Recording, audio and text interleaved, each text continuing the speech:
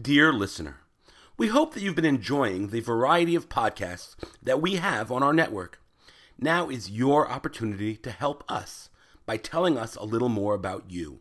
Please visit jcastnetwork.org/survey and complete our listener survey so that we can learn more about you and your listening habits.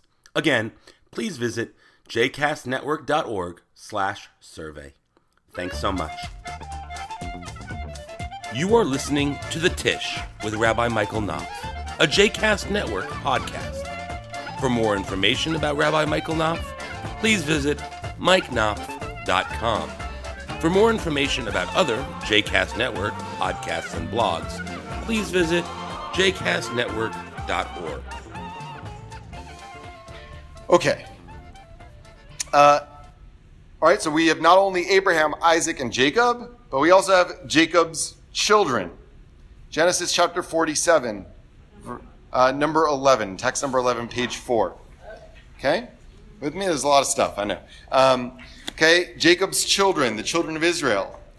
We have come, they told Pharaoh, to sojourn in this land, Lagur ba'aretz, for there is no pasture for your servants' flocks, the famine being severe in the land of Canaan.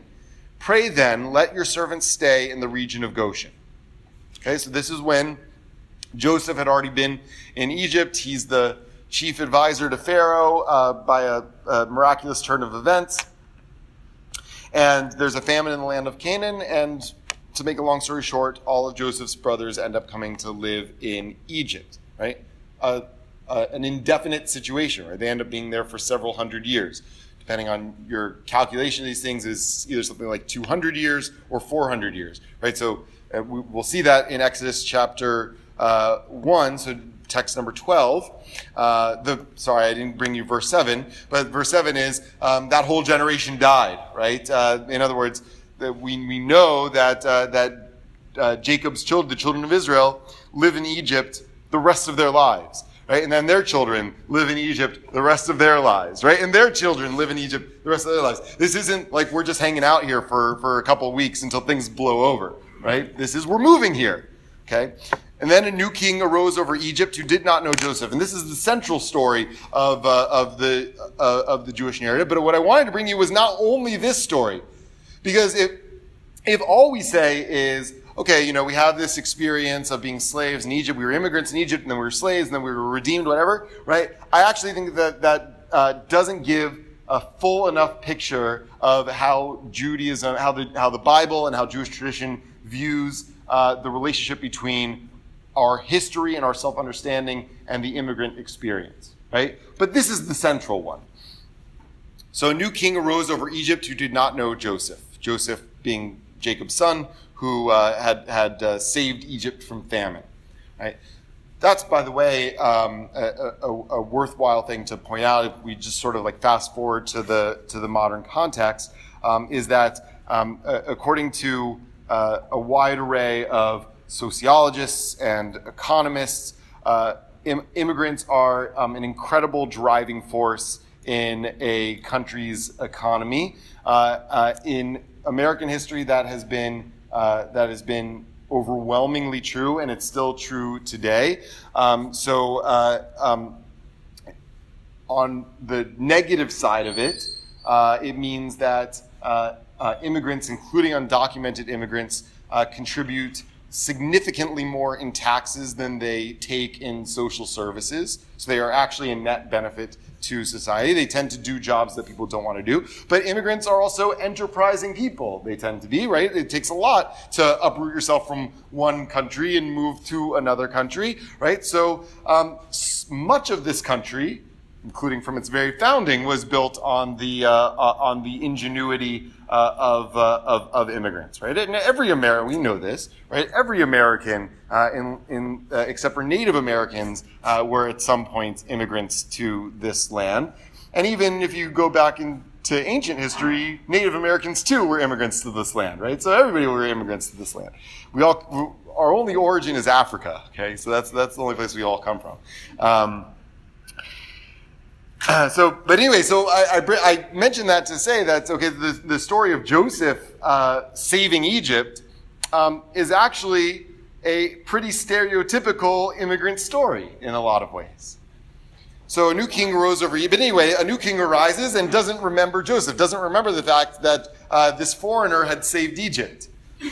And he said to his people, look, the Israelite people are much too numerous for us. Or in other words, I don't remember the good that these people did, but I do know that there's a lot of them now, and that makes me a little bit nervous. And the subtext, of course, is that they haven't assimilated into the broader culture, right? They're not. We know that they're not Egyptians. They're not acting like Egyptians, right? The midrash on this is that at the very least they kept their Hebrew names, so they had their own sort of sense of distinct identity. But if you adopt this passage and apply it to the book of Esther, where Haman says a similar kind of thing to Achashverosh, he says it more explicit terms. He says that there is a people spread out and dispersed among your population who have laws and customs of their own and don't follow the king's laws. Right? That's, I think, the subtext of what Pharaoh is saying here, is that this is a distinct foreign population living among us. Right? They haven't learned Egyptian. Right? They're not taking Egyptian names. Right? Let us deal shrewdly with them, so that they may not increase. Otherwise, in the event of war, they may join our enemies in fighting against us and rise from the ground. Right? In other words, because they're distinct, we don't know if we can trust them. We don't know if they're for us or against us. Right? That is a classic anxiety about immigrant populations. Right? If they're not assimilating into the dominant culture, sometimes there's a fear about where their loyalties lie. Right? So, and I hear that all the time in discussions about the Muslim population in America today. I was having a conversation with somebody just before this about that, because I don't know where their loyalties lie, right? But what's, I think, worth pointing out, and what I pointed out to her, is that people have said that about every minority immigrant group that has come to America throughout American history, right? People said it about the Catholics. People said it about the Jews. And if we get to it, I'll show you some places in American Jewish history where that was a dominant motif in the national conversation. Yeah. Well, what's interesting, I mean, that's a more complicated story because despite what our Secretary of Housing and Urban Development says, the African Americans weren't exactly immigrants to America. They were forced immigrants, which is, I guess, a different sort of thing. Now, but you do hear that in some ways about the African American population. I want to be very careful about how I say this. There's all sorts of. I mean, even black people say it about other black people. Where Bill Cosby was, in a lot of African American circles, lambasted for statements like, people need to pull up their pants and start dressing, like respectable people, right? Now the whole premise of the Cosby Show was that black people should be indistinguishable from white people, and that's how to be accepted more broadly into society. You see it in the different ways that policing happens in communities of color than in white communities. So it's not said explicitly, I think, in the same kind of way about black people. Although, if we were living in the post-Reconstruction era, into the early 20th century, I actually think that we might think about that in a different way. I think that the language might have been slightly different, but the force of it was very similar. That this is a distinct population that ought to be dealt with in a different way than the dominant population, ought to be controlled rather than brought into the collective enterprise. The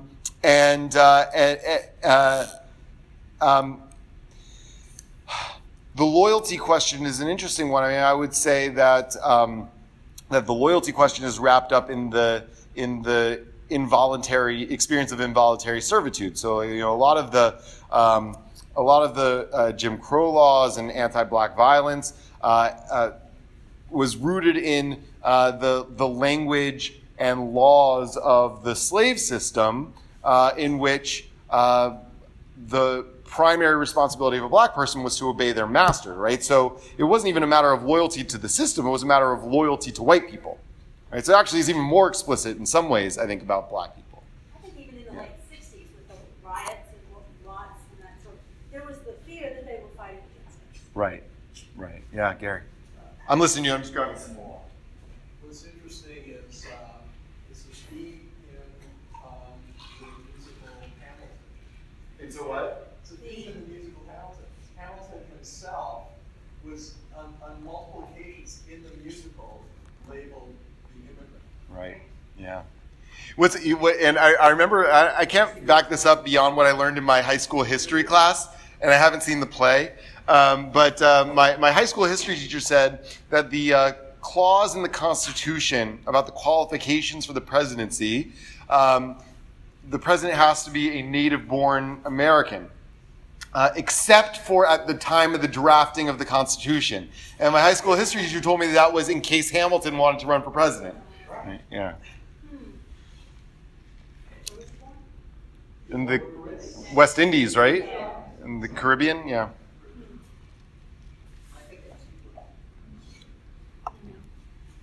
Okay. All right, we already looked at Exodus chapter 22, verse 20. But I think it's worth looking. So just to remind you, you shall not wrong a stranger or oppress him, for you were strangers in the land of Egypt. Okay, so the shift here is that the Bible takes the historical, or if you want to say mythological, experience of immigration and the vulnerability of immigration and the oppression that sometimes comes through that vulnerability, enshrines it into law. What Rabbi Held said in the session, this was, I think, the Chiddush, what's the English word for Chiddush? The novel idea that he suggested to me that I hadn't learned before, is that many ancient law systems that predated the Bible or that were contemporaneous to the Bible had special protections for widows and orphans, sometimes for the poor too. That was not new. What was new to the Bible, maybe you can even say the revolution of the Bible, was to extend those same protections to Gerim, to foreign immigrants, to sojourners. Right? That was the shift of the Bible. So, in other words, it's not just sort of like an ancillary feature to biblical sense of justice or to Jewish self-understanding.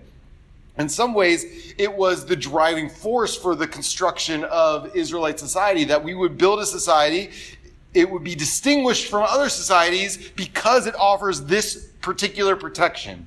And it offers this particular protection because of our historical experience, or our understanding of our historical experience.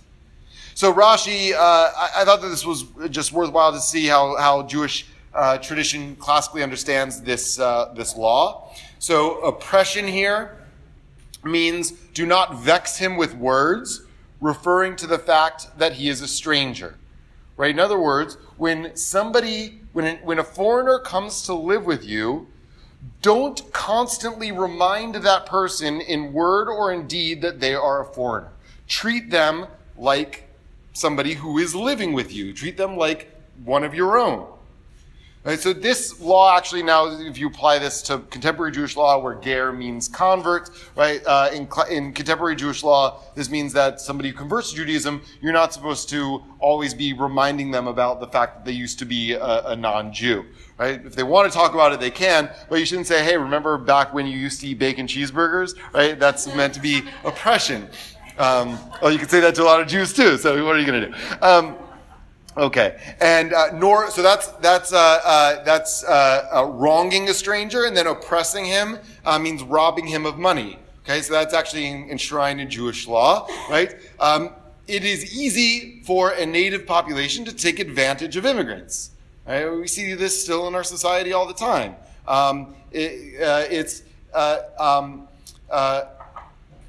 Immigrant populations are often reliant on the people and systems of the country that they come to, which means that they have high degree of trust of the systems and people of the country that they're coming to by necessity, right? And so it's easy to take advantage of those people. It's easier to rob an immigrant than it is to rob a native person. That's the presumption of the law, right? And so there's a special provision of the law to say, do not, despite the temptation, despite the ease of it, and despite the fact that you might think that because they are immigrants, they have fewer rights than the native born, don't rob them. And then, ki gerim hayitem, for you were strangers. If you vex him, he can vex you by saying to you, you also descend from strangers. In other words, remember that his situation is not unique to him. Even though you might have been born in the land in which you live, that doesn't mean that you aren't an immigrant too. Or that your father wasn't, or his father wasn't, or if you want to go all the way back to Abraham, go back to Abraham, but Abraham was an immigrant. Do not reproach your fellow man for a fault which is also yours. I think fault is a little bit of a strong English translation here. I don't think he really means fault for a perceived shortcoming or something like that. That's also yours. And here Rashi says this explicitly. Wherever ger occurs in Scripture, it signifies a person who has not been born in that land where he is living, but has come from another country to sojourn there. So he says it explicitly, right? It's not talking about converts here. It's talking about immigrants. Okay, Abraham Ibn Ezra, a medieval Sephardic commentator, says about this passage, and a stranger. Once the stranger accepts not to worship idolatry, you cannot oppress him in your country and land because you are more powerful than him. Okay, so what Ibn Ezra adds here that I think is important to the conversation is contrary to what Rashi celebrated when it came to Jacob. So Jacob promoted the fact that he didn't assimilate into Lavan's society. What Ibn Ezra is saying is that it is fair to expect a certain level of assimilation from foreign sojourners, right? They have to accept the basic premise of the legal system, right? The basic premise of the Jewish legal system is that there's one God, right? That's why the first commandment starts with Anochi Adonai Elohecha, right? I am the Lord your God. You shall have no other gods before me, right? So what Ibn Ezra says is that if an immigrant is prepared to accept that, then you treat them like a native person. Okay? He doesn't say what should happen if an immigrant is not prepared to accept that. But I actually think in the ancient world, that might have been a pretty high bar. In Ibn Ezra's society, that actually was not a very high bar. Most of Ibn Ezra's world at that time accepted the premise of not worshiping idols. Ibn Ezra lived in the Muslim world, right? He's actually in some ways reflecting the law of Muslim society, where you were more or less, people were more or less treated the same if they were dhimmi, people of the book, right? But Christians, Jews, Muslims, according to most streams of classical Jewish law, are presumed not to be idolaters. Sometimes Christians may be, depending on, it's a more gray area, because there's statues and icons and things like that in various aspects of Christian worship. So it depends on how you understand those things. But in any event, from Ibn Ezra's context, I think it's fair to presume that this is not actually, he doesn't see that as a very high bar of acceptance of the terms of the society in which you live, right? Isn't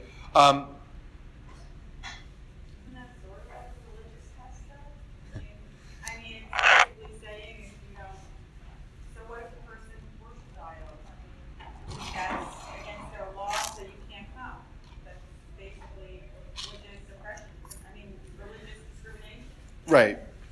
So listen, there's a couple things I would say about that. I think that's very astute. So the first is, despite the fact that we're trying to draw analogies from ancient and medieval law to the contemporary situation, there's a point at which the analogies don't hold. The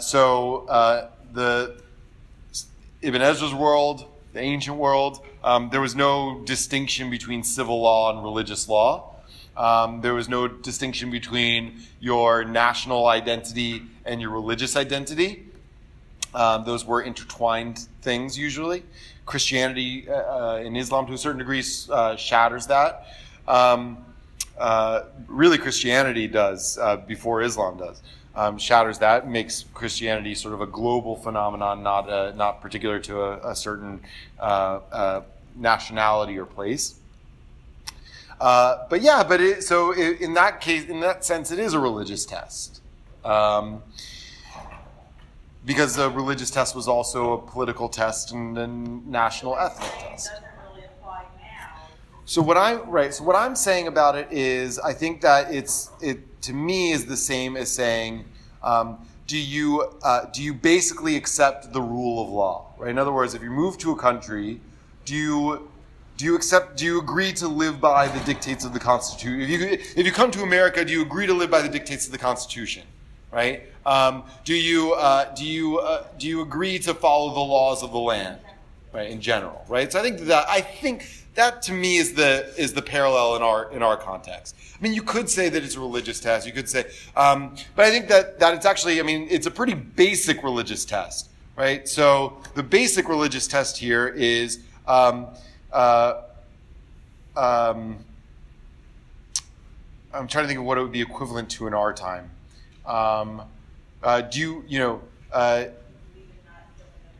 Yeah, right. Do you agree? Do you agree? And yeah. So I think it's a really interesting point, and it's something that probably one of the biggest questions I have on assimilation with the Muslim community and the community that we have in America, and it has to do with the country state. Right. Because we're founded on that notion, and it seems to me in the Muslim community, they're founded on not having that separation.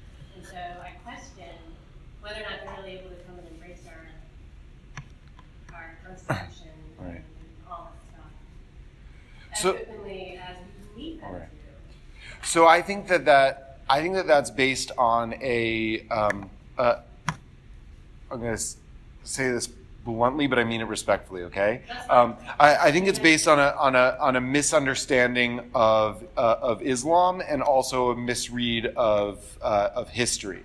Okay, so because the same exact question in the same exact terms was posed about Jews who immigrated to this country and Catholics and probably lots of other religious traditions too, because we come from traditions that first are outside the mainstream of the dominant culture. So there's a general sort of lack of knowledge about how it works, but also traditions that have strong undercurrents of obedience for rituals and practices and things like that, right? That you don't really have in the same way in Protestantism.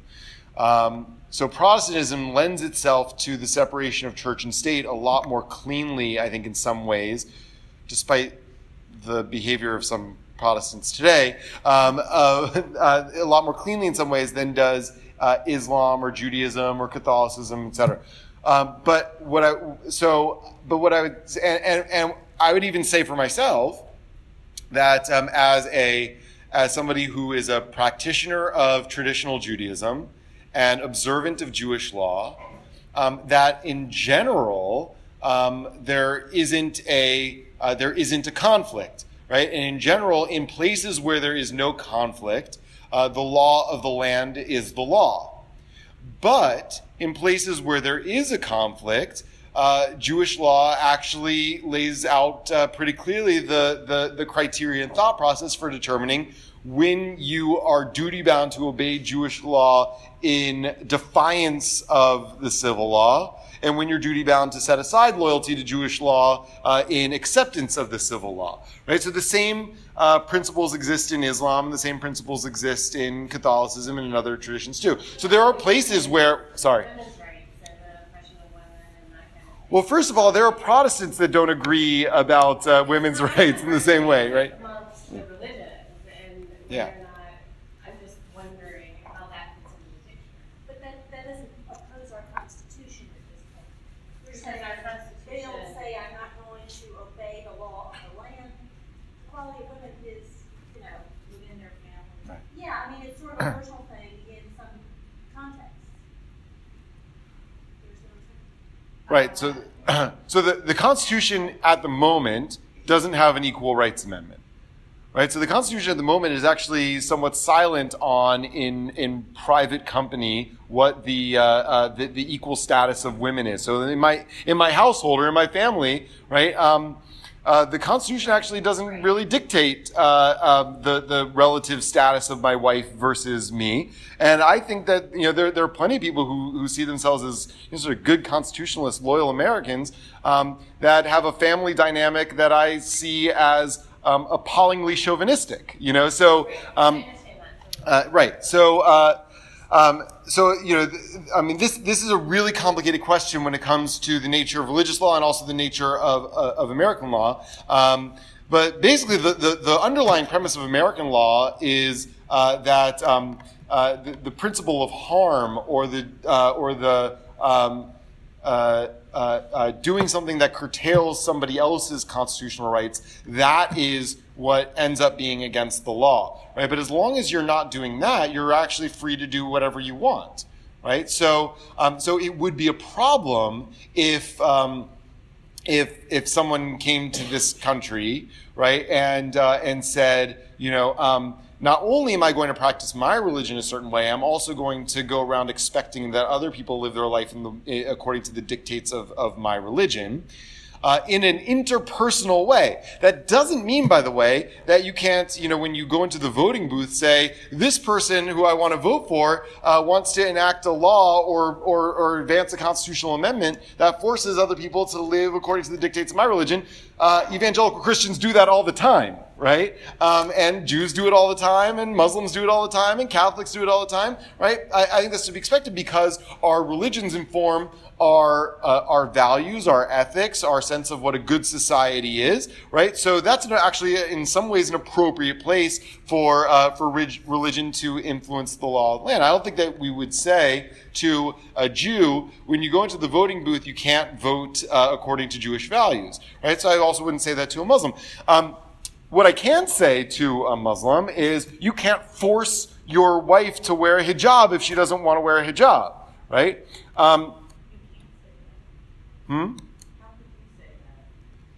Because American law would say that was coercion.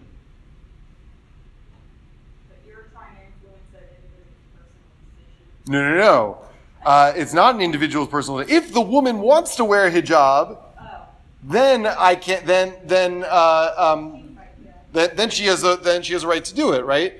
In the same way that I can't force my wife to wear a dress all the time. Not that I want to, but right. But if she wants to wear a dress all the time, and that's the way she's living her religion, the law gives her that right?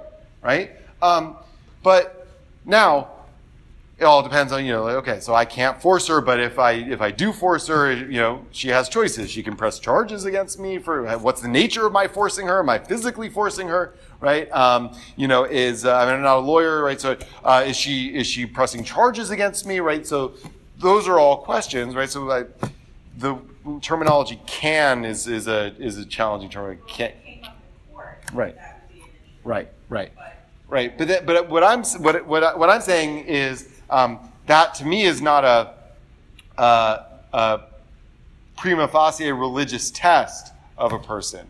Right. That is the question is whether a person is prepared to live by the law of the land as a general rule. Right. My understanding, and maybe it's a basic misunderstanding, but I don't think it is that there's not a clear separation of their political and their religion. Well, there's not, but there's not in Judaism. You know, it's There's not in Judaism either. So I mean, because I'm not a Jewish yeah. person. But also, there's The the notion that there's a clear separation of church and state within the religious values of any particular religion is not inherent, right? So Jesus says, render unto Caesar what is Caesar's and render unto God what is God's. And often that's interpreted by many Christians to mean that we follow the secular law, right? And we follow and we follow God's law where it doesn't conflict. But the question is where those things conflict and what takes precedence and priority when those things conflict, right? So we have this all the time, right? Christians suing the government because the government forces you to provide abortion benefits in your health care plan, okay? And Christians deliberately deciding not to do that. Or Martin Luther King defying segregation because of his sense of what God's law dictates, right? That's what he said in a letter from Birmingham jail. The separation of church and state is clear. I mean, Why is that clear? If the separation of church and state was clear, then I would be duty bound to what? we have religious liberties, but also the two. Yeah, but what I'm saying is that the question of religious liberty, what's that? That's what civil resistance is based on. Right. The question of religious liberty is actually a more complicated question than we're pointing out. And what I'm saying is that regardless of religion, okay, this is true of Islam, Judaism, Christianity, Hinduism, Buddhism, maybe everything except for Buddhism, right? That there is an internal religious conversation that always takes place within those religions and among the individual practitioners of each of those religions about what to do when one perceives that the civil law dictates something that violates a principle of one's religion, right? And so that's where the separation of church and state gets really thorny. Okay, so yes, the separation of church and state means that the government can't establish a state religion. And it means that everybody has the free exercise of their own religion. And I actually think that if you were to ask 10 Muslims the question of whether they agree with the premise that the government shouldn't establish a state religion and that every person in the country should be free to practice their own religion, 9.5 Muslims would say yes. Okay? The same way that 9.5, I'm prepared to say 10, but I don't want to be so bold because I'm recording this, whatever, right? Because I think that 10 Jews would say yes. I think that 10 Christians would say yes. I think 10 Muslims would say yes, right?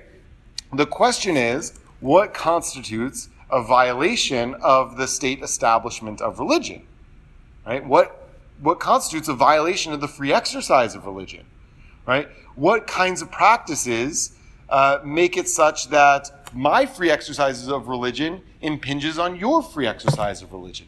Those are important questions for the law, but they aren't in violation of the general acceptance of the general premise of what the law says, right? So that's the in terms of the separation of church and state. But in terms of living in a society and committing oneself to following the laws of that society, to paying taxes, to not impinging on other people's rights, etc. I think that there's a reasonable expectation of the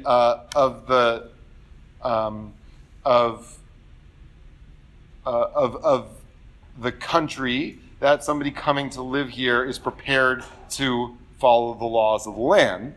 The question is whether that needs to be a prima facie test of anybody coming in, or whether that's something that ought to be done in the event that laws are violated. My sense is that contrary to what Ibn Ezra says here, my sense is that and remember, Ibn Ezra is way post-biblical, okay? And he's the only voice that I actually saw this in. So Ibn Ezra might say that before a person is granted permanent residency in a place, you need to ask them, are they prepared to give up worshiping idols? Right? That would be the equivalent, I guess, of saying to somebody before they come and live here, are you prepared to abide by the laws of the country? In general, though, I don't see that as being a part of the biblical or rabbinic conception of immigration. I see that as something that happens after the fact. If the presumption is if a person comes and lives in your country, they're going to be bound by the laws of that country because they're living there and they're going to be bound by them, right? Because you have enforcement mechanisms, and if they violate them, they're going to be subject to the penalties of the law. Now, the question that Judaism asks more is, do they have the same protections under the law, immigrants, that native-born population does? That's what the Bible's more concerned with, right? The Bible's not really preoccupied at all with the question of, whether you need to check if they're going to see themselves as being bound by your laws, because there's enforcement mechanism. It does see Pharaoh as being concerned with that question. It does see Haman as being concerned with that question. So that might indicate to me where, in general, the tradition comes down on questions of, should there be upfront tests of loyalty before a person's allowed residency in a country. So let's just finish what...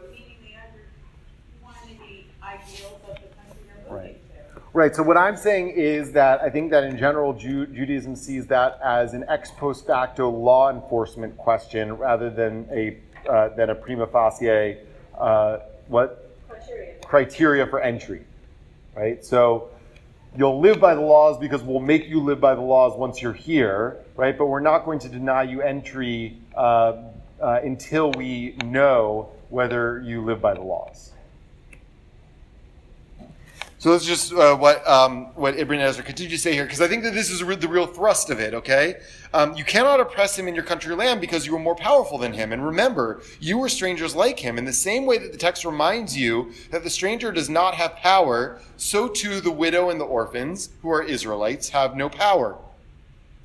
And after the text says, you shall not wrong, it uses the plural form, but then it says, if you do wrong them, it uses the singular. This is because whoever sees a person oppressing an orphan or a widow and does not help the orphan and the widow, he too is considered an oppressor. In other words, so not only if you are actively engaged in an act of oppression against a widow, orphan, or sojourner, but if you see oppression happening and don't do anything about it, the law treats you the same as if you had done it yourself.